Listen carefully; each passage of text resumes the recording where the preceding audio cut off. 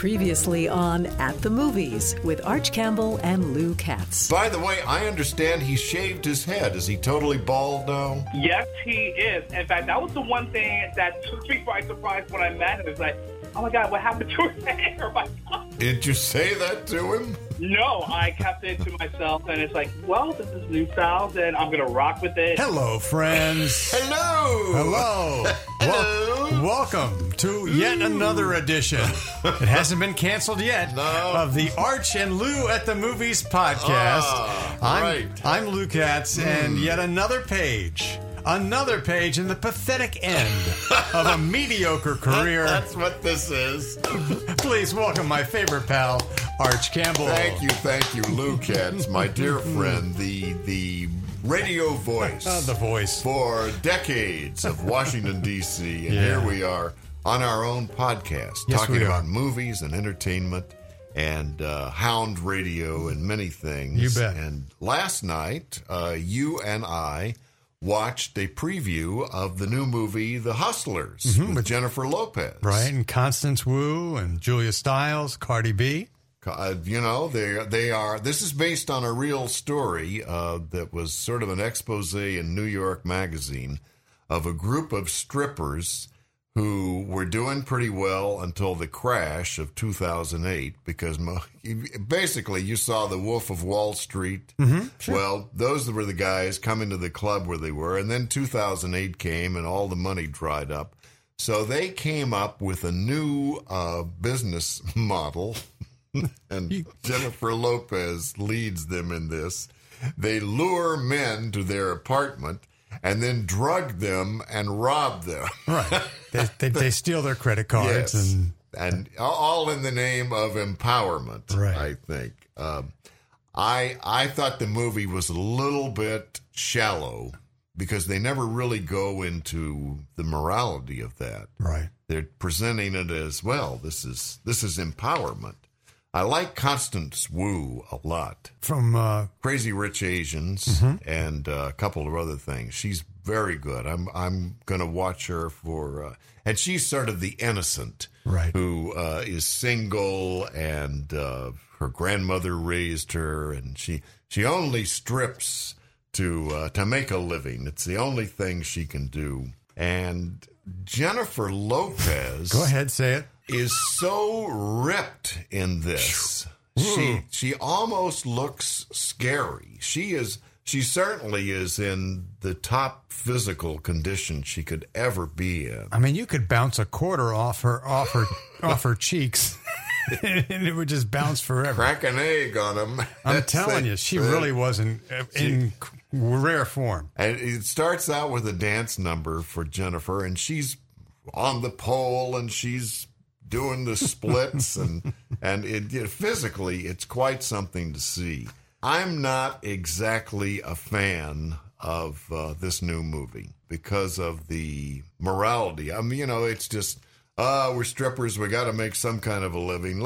Let's get these guys from Wall Street and drug them and rob them. I agree with you, Arch. I think it could have been a little deeper into the storyline. Maybe, I mean, you get some of the backstory and some of their home life and that sort of thing, but they never really go into the desperateness or the morality of it. This is a showcase for Jennifer Lopez, and we are reading that people are saying she might get an Oscar nomination, and she acts and dances, and I think that's probably in the cards, because that would juice up the Oscars if J-Lo were coming. But I'm mixed on it at best. What else have you seen? I saw another movie, The Goldfinch. A lot of people like Ansel Elgort. You know him? Refresh my memory. Nice, good-looking young kid. There's a bombing at the Metropolitan Museum of Art, and it changes the course of a young man's life, and his mother dies, and he hustles a small painting out of the carnage and holds on to it the rest of his life. And there's lots of story, lots of plot, and it runs pretty good for a while, and then until it doesn't, until there's like one coincidence too many. And then I looked at my watch, and realized it's time to go. How numb my butt was.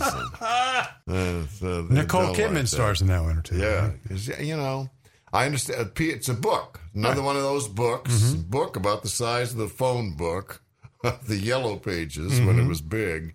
And it's probably a better book. So not Wild About Hustlers, not Wild About the Goldfinch. We saw a documentary on Linda Ronstadt, The Sound of My Voice. And I thought it was thrilling. Fantastic. The highlights of her career and the clips of her, particularly in her early years. Oh, yeah. When she was with the Stone Ponies. I started as a radio disc jockey on middle-of-the-road stations, and I played a different drum by the Stone Ponies. You and I travel to the beat of a different drum. The documentary points out that A Different Drum was written from a male perspective, and letting Linda Ronstadt have the lead in it sort of switched the meaning, and it almost became like an anthem of women's liberation. Things I weren't aware of, like Don Henley being her drummer in the band, and they had interviews with all kinds of people. Record guru David Geffen was in there, and Jackson Brown. I learned so much about Linda and her roots. Her father was Mexican. A Mexican national who immigrated to Tucson. And so much music in the family. It was just, I learned so much about Linda Ronstadt. I had no idea. There's an excellent memoir by her. And this is part of the run-up to the Kennedy Center Honors. Linda Ronstadt will be one of the honorees this year at the Kennedy Center Honors. And she had a wonderful career. She did an album of Mexican folk songs. She did an album of... Didn't she do classical stuff, too? She did... or opera? Or? The Pirates of Penzance. Right. Operetta on Broadway. And pulled it off. I mean, she was a gifted singer. And fighting Parkinson's, unfortunately, at this time. And toward the end of it, she has lost her voice, and so there is that poignancy. She's might be 70 now. She's, it's a career to look back and be very proud of. And be proud of, yeah. So that's what we got at the movies these days. What else is going on in the mind of Arch now? There's a couple of anniversaries I'd like to discuss. Go for it. Well, this year, the Blair Witch Project will celebrate its 20th anniversary, and the cast and crew are going to get together for an anniversary show October 18th at the Weinberg Center for the Arts in Frederick, Maryland. And the director is an old friend of mine. He's a young guy, but he and I have been friends since before he started. He's on the line. Let's say hello to our pal Eduardo Sanchez. Hey. This is the little podcast I'm doing now, and I'm glad to have you on it. Well, thanks for having me. I really appreciate it. So, first of all, I can't believe it's been 20 years since Blair Witch. And how did you come up with that found footage idea, which is brilliant? It was me and Dan Myrick, who I co-directed and co-wrote the movie with. And we were in film school. This is like, early 90s. And we were kind of disappointed at this, where the horror genre was at the time. Right. There weren't any really scary movies. Mm-hmm. So we started talking about the movies that scared us as kids. And so we went out and rented a bunch of in search of episodes, whatever we could find, those fake documentaries like Chariot of the Gods and Search of Noah's Ark, all that kind of stuff. And like Legend of Boggy Creek was a big kind of influence, and we thought those kind of documentaries that made it seem like they were really they were really looking for Bigfoot, or they were really looking for UFOs or whatever.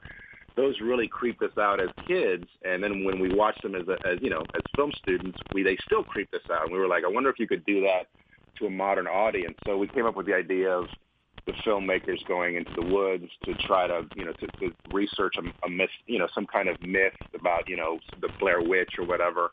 And then they disappear, and then their footage is found years later. So that was kind of the idea. Only the footage is found. We only found the footage. We have no idea what happened to them. It's a mystery. Yeah. People love those kind of mysteries, don't they? Yeah, absolutely. Because it's like you should be able to find out what happened, but you can't. It seems like it's just frustrating. But but I think that's what made the movie good. So, were you surprised, or how surprised were you at the extent of the hit? Because as I recall, the summer of 1999.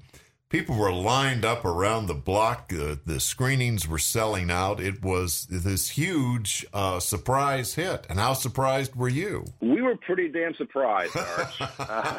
I mean, we knew we had something cool because, just the reaction that people were having from the early screening. And, we thought, we were like, oh, my God, maybe we'll get like a video distribution deal and we'll be out on, VHS and DVD and, those were the early days of DVDs and stuff, and so we were so excited when we got into Sundance, and then Artisan bought the film, and then when they told us they were going to actually release it in theaters, we were like, what? So it was a huge surprise because we wouldn't have made it as shaky as we did if we knew we were going to go to the theaters. Yeah. How much money did you spend on Blair Witch? What did it cost you to produce it? The initial movie you see in the theaters, like what cost about $25,000 to put in the can. But we spent a lot more money after that. But yeah, that was the initial budget. So yeah, it was just mostly on credit cards and stuff. And how much did it wind up making? It made I think 240 worldwide. Million. Yeah, 140 million in the U.S. It was it was a nice little profit there for for us. So it was good. It was. I hope you got some of that. I hope it was so out of the ordinary, like this. An independent film, like such a small independent film, making more than $3 or $4 million. So like our agents kind of stacked the deal so that if it made anything over 10 million, they would really start paying us like real money. Oh, wow. And the distributors were like, nah, we're not going to make $10 million. Luck, maybe 10 million, So they went along with it. And then when the movie started making a bunch of money, they realized, oh my God, we just gave these filmmakers a lot of money. Too much. We gave them too much money. But it was good. It was a good time. And, it was kind of like an explosion that had gone off in our lives. Like, not only were we like filmmakers all of a sudden, but we had like money and, so there was a lot of distractions. And, it's why it took so long for me to get back and do another film, because it was kind of like so many things going on. And we kind of like I was 30 years old and I kind of wanted to catch up on life a little bit. Yeah. So I semi-retired for a little while. So, but you have gone on to a very successful career and now you're a television director. And tell us about what you're doing now. Greg Hale, who was the producer of Blair Witch, and I have been working together for about 4 or 5 years to try to get our own TV show on the air. So I've been doing like a lot of TV directing, Supernatural and Dusk Till Dawn and Lucifer and Queen of the South. I've done a bunch of shows, and it's just a lot of fun. And Queen of the South is renewed. That's a going concern. Yeah, which was a big success for us because we were like, you never know. I worked on I've been working on it since the second season, and we didn't know if it was going to be renewed. So it was a good welcome news to get it on the from the showrunners that the show had finally been renewed for a 5th season. So I'm very happy about that. Well, how did you feel about all of the copycat found footage movies that followed Blair Witch? I mean, they ran that thing into the ground for 10 or 15 years. Yeah, at first, it was cool. I mean, it's still cool. I mean, anytime somebody, parodies what you're doing is kind of, it's cool. I never thought I'd be parodied. But, after a while, it just got, people were sending us tapes all, to our offices. We would have boxes full of, Blair Witch parodies. But it's cool. I mean, it's crazy that the movie, made that kind of impact that people would, were going to go, were inspired enough to go out and, either make fun of it or do a copy of it or whatever. Just that thought. I never thought I was, inspired as a kid by Spielberg and Lucas. Yeah. And I never thought I would inspire anybody to do anything. So it's cool when people say, "Oh, your movie made me get out and go do it," and I'm like, "That's awesome." That's the greatest praise. What do you think of the horror films you see today? I think there's a nice resurgence of like real horror right now. I think the genre is as strong as it's ever been. And it goes through its ups and downs, but there's some really interesting horror filmmakers out there right now that are just starting out. I think there's kind of a new form, the kind of horror comedy like Get Out, and I was also a fan of The Perfection on Netflix. If you saw that, no, I haven't seen it. And I liked Ready or Not, again a horror comedy, and particularly, it just seems like that is sort of the new thing now, and I just wonder what you think of it. No, I love it. I mean, actually, I was up for the job on Ready or Not. They sent me the script, and it just didn't work out. But I haven't seen the film yet, but I'm trying to go see it today. Actually, I highly recommend it to you. I'd be interested in what you think. Yeah, people have been telling me to check it out. I love the script. I thought the script was really strong. I love it because for me, like I come from kind of if you look at my early films, a lot of them were comedies. I never thought I would be a horror filmmaker. So for me to inject any kind of comedy into the genre, I think it's great. I want to mention that I had a great experience talking with you on stage at Gaithersburg, at the Gaithersburg Art Barn, and as part of this 20th anniversary celebration.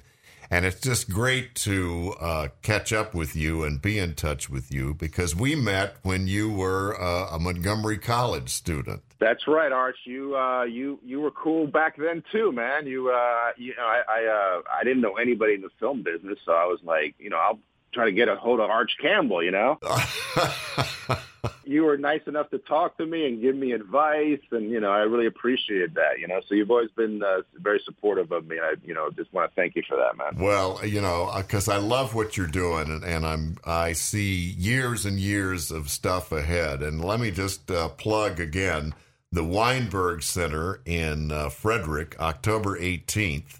And that should just be a wonderful night and a discussion with you and then a showing of the movie. And some of your cast and crew will be there, too. Yeah. We're kind of trying to do like a Maryland because, we shot the movie in Maryland and we shot it, some of it in Frederick County. So we wanted to kind of bring everybody together and all the people that usually don't get to go to the 20th anniversary screenings and stuff. Just all the people that worked on the film, locally. So then a couple of the actors are coming and producers. So it's going to be a fun night for sure.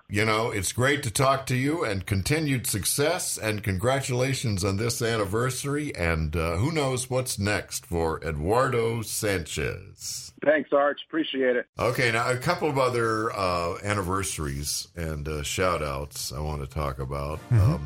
This is the 40th anniversary of Star Trek, the original movie. Are you aware of that? I knew it was an anniversary. I'm stunned it was 40 years ago. For years, after Star Trek was early 60s, mid-60s. And, the fans, it's bring us a movie. And finally, they did bring a movie. And they're going to show it in theaters September 15th and September 18th. And my career, I owe part of my career in Washington to Star Trek, the movie. How's that? Because in December of 1979, the world premiere was held here in Washington. And Channel 4 sent me, this was before I was the movie review guy, to cover the premiere. And it was a big deal. It's at the MacArthur Theater. The entire cast showed up. Wow. They showed the movie at the MacArthur Theater, and then they had a big party at the Air and Space Museum, which I think had just opened up. And Nimoy was there, and Shatner, and speaking of Shatner, I heard. Where did I read, Arch, that he had lost like 40 pounds? He had to do. He went on a starvation diet before they started shooting that movie because he put weight on since the 60s in the TV series. Yeah, it was a huge event, and that was sort of the beginning of a lot of events like that in Washington.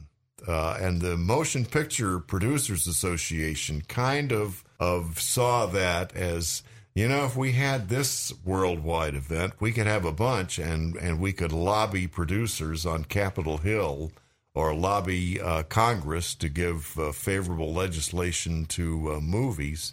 And during the 80s and 90s, Washington was a film premiere, and it all started with Star Trek the movie. So I have a soft spot in my heart for that. And I want to give a shout out to Carol Lindley. Are you familiar I remember with her, sure. She passed away on September 3rd, 77 years old.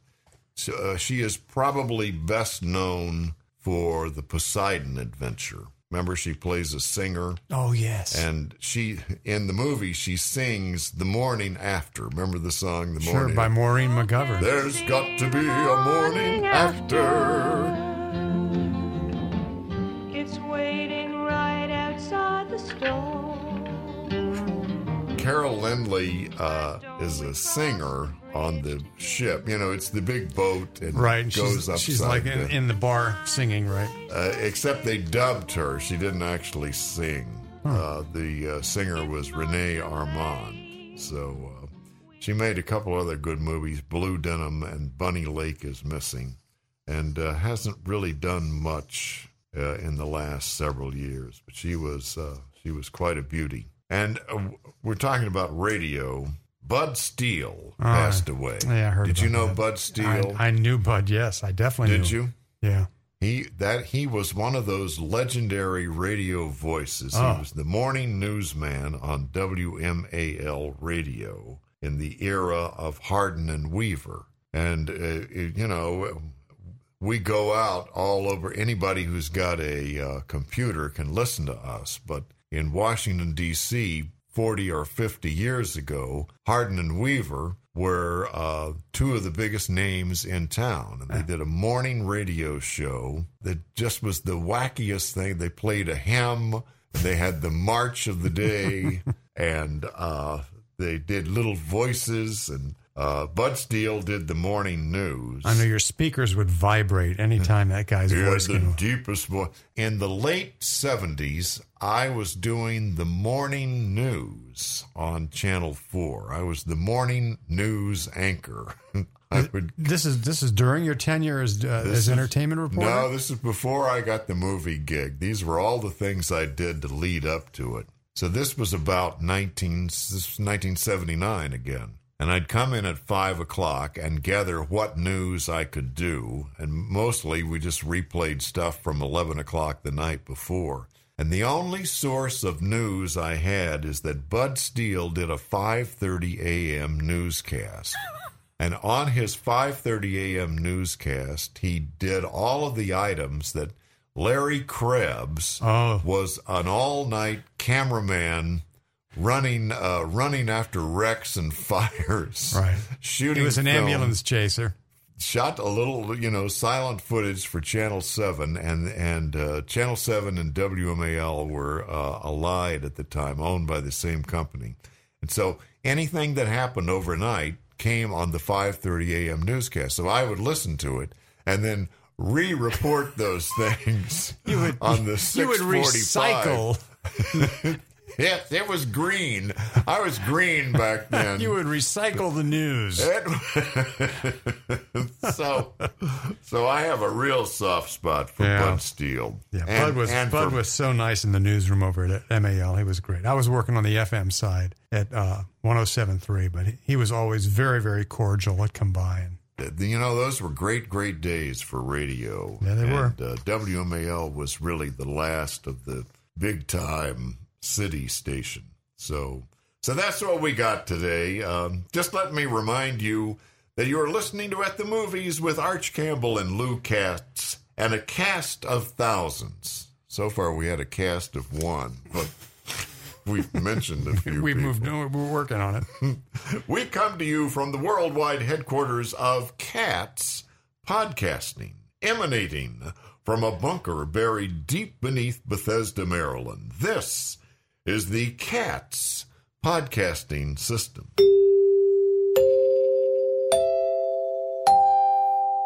So here we are at Katz Podcasting. What else comes out of Katz Podcasting? This thing called Hound Radio. Hound Radio. I see. If you look on my Facebook page, the Arch Campbell Show You will see today I am wearing a Hound Radio T-shirt. We pass those out for Christmas gifts to the staff of one. Our big budget there. Can you buy one? You know, I was thinking about possibly having a store on the website, but my wife nixed that idea. She didn't want to lick all those labels. She didn't want to all the trips to the post office, exactly. But Hound Radio is an internet adult contemporary radio station on 24/7. It started out in April of 18, and it's still going strong. And we play all kinds of music. Was that 1918? Oh, sometimes it feels like it. Our tagline is music, chat, this and that, and we carry AP News and we carry AP Showbiz Buzz, and we play a lot of music. We do weather forecast. It's just sort of something to keep me busy in between our podcasts here, and it's a lot of fun. We have a small but very dedicated audience. Well, and it's the music that was on Wash FM in their heyday, I think. Right. I always liked Wash best when it was 60s, 70s, and 80s. Yeah. So it's a lot of fun, keeps me busy, and we also we're on in our first establishment, Bethesda Bagels in beautiful downtown Bethesda. Oh, yes. That is the official bagel of the Arch and Lou podcast. Exactly. Bethesda Bagels. And as a matter of fact, sent any over this morning? No, but it's funny you mentioned that, because coming up in October, we're going to start going out to offices around the Washington metro area. Yeah. You can be a part of the Hound Radio Bethesda Bagels Brunch Bunch. And we're setting it up right now, but you'll have a chance to win a free brunch. I will come out personally. Bethesda Maybe I can drag you on one of our runs. Bunch. And the 4 B's. Exactly. And we're gonna come out to offices, and we're gonna bring bagels and cream cheese and juice and some desserts and stuff. It'll be a whole lot of fun. And so look for that through our website at houndradio.com. And coming you up give next away month. movie passes. We give away Hound movie Radio. passes. We've given away DVDs. And so we keep busy. Cassettes. Beta. We're giving away beta tapes. You gave away tickets to the Hustlers. Yeah, we gave away tickets to Hustlers. We got a new movie, tickets to Abominable, which opens up September 27th. Have you heard anything about that at all? Is it about the snowman? It's a DreamWorks animation production Oh. On the 2,000-mile adventure from the streets of Shanghai to the breathtaking Himalaya snowscapes. Looks very pretty, and we're going to have some free passes for you through our website, too. So. And let's see, do we have an email address? Are we getting any email? Once every couple months. I think we get one or two. Reach Arch at houndradio.com. Or yours truly, Lou, that's LOO, at houndradio.com. You're listening to At the Movies with Arch Campbell and Lou Katz and a cast of thousands. And now, it is the moment you have fast-forwarded to. You have skipped all the other important stuff. Dear Arch, I didn't listen to the back half of the podcast.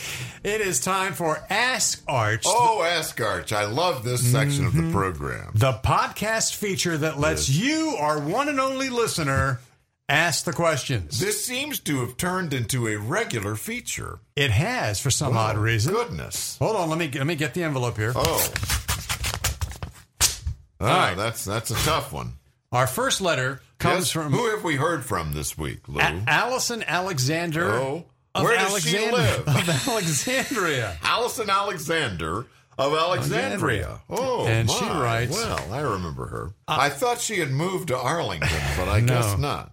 I watched a horror movie about a guy who kills people. Oh, heavens. By poisoning their breakfast cereal. Oh, no. But I forgot what they call him. Arch, can you help me? She saw a horror movie. I have a feeling that these questions have a horror theme because we had Eduardo Sanchez on as our guest. So she saw this movie, and it's about a guy who poisons his victim's cereal. And what do they go? Well, that is a serial killer. Bing! Allison Alexander. Thank you. Alexandria. All right, let me open up another one here. Hold on. She sounds familiar.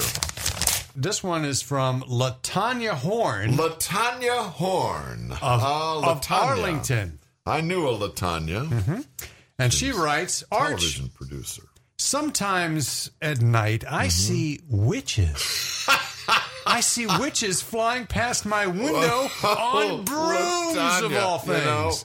I would leave off the Ambien if I were you. Why? To begin with. Please, Arch, tell me why they fly on brooms. She sees witches flying past her window at night, and the question is, why do witches fly on brooms? I do have an answer for that. I saw this the other day. They fly on brooms because vacuum cleaners are too heavy. Okay. And finally, yes, another one here. Yes, who have we heard from? Hold on. It's Andy Poland again. Oh, Andy Poland. He likes writing love in. Andy. Wait a minute. Andy Poland. Andy Poland from that new sports station that no one's listening to yet. Oh, that's isn't that the one that Tony Kornheiser is going to work on? Too, I right? understand Tony Kornheiser is going to be working on the old WMAL. Now it's some other call letters. WSBN. WSBN. Right. This is WSBN, Washington. All right. Andy writes, Andy Poland. I watched a movie about a mummy. Yes. That had a narcissistic set of tendencies. A narcissistic mummy. Why would a mummy get like that? A narcissistic how does a narcissistic mummy get like that? Well, that's because he's all wrapped up in himself.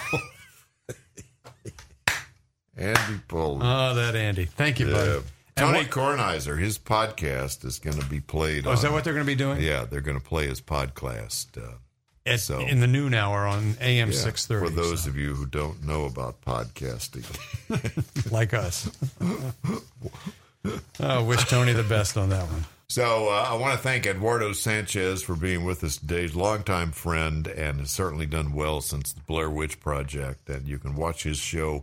He's the director on Queen of the South, and I think it sounds like he's got some television projects cooking. So good for him. So best for him. We're taking next week off. We got some things we got to do, so we're not going to be here next week, but we will be back in 2 weeks. And in 2 weeks, I will review Downton Abbey. Oh, Downton Abbey. Downton Abbey is coming to the theaters, and my wife, Gina, insists on seeing Downton Abbey with me. So she's excited about that. And also opening that we'll talk about next in 2 weeks is Ad Astra. That's the one with Brad Pitt, right? Yeah. Looking for his father, who I think is it Tommy Lee Jones plays his father? I'm not sure. Floating around in space. I'm going to want to see that one for sure. If it's okay with you, we talked about the Linda Ronstadt documentary. Right. And I would like to end with another tribute to her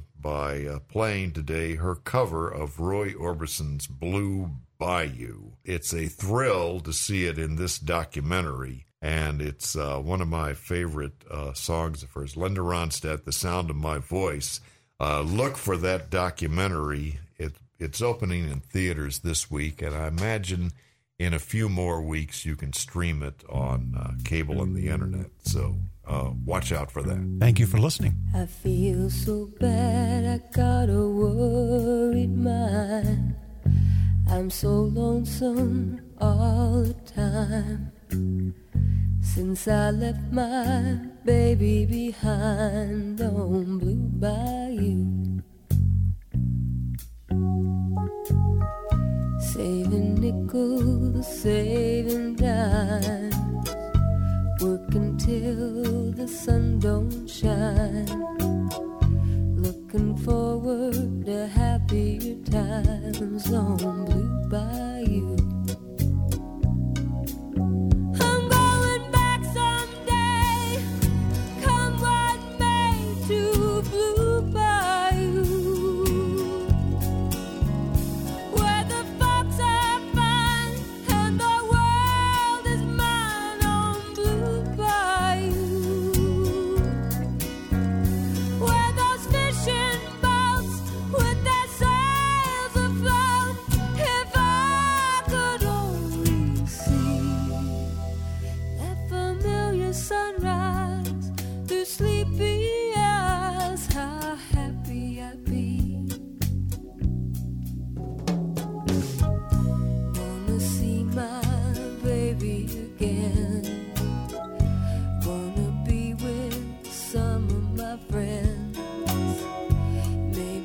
I feel better again on Blue Bayou.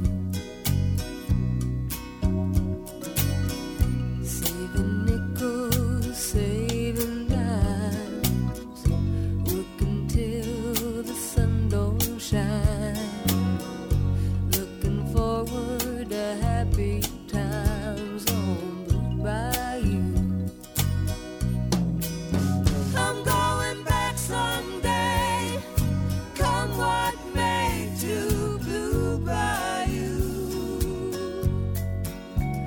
where the folks are fine and the world is mine on Blue Bayou, where those fishing boats with their sails afloat, if I could only see that familiar sunrise through sleepy eyes, how happy I'd be.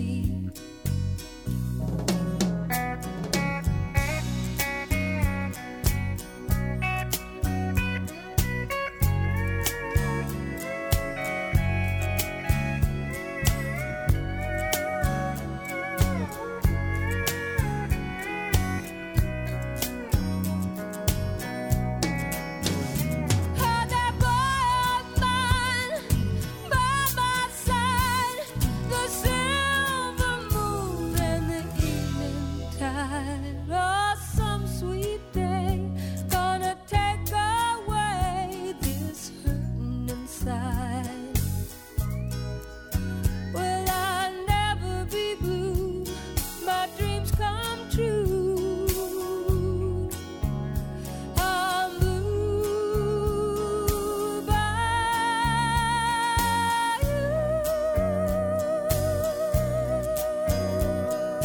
At the Movies with Arch Campbell and Lou Katz and a cast of thousands comes to you by way of the Katz Podcasting System. Katz, America's #1 name in delicatessens, Broadway musicals, and podcasting.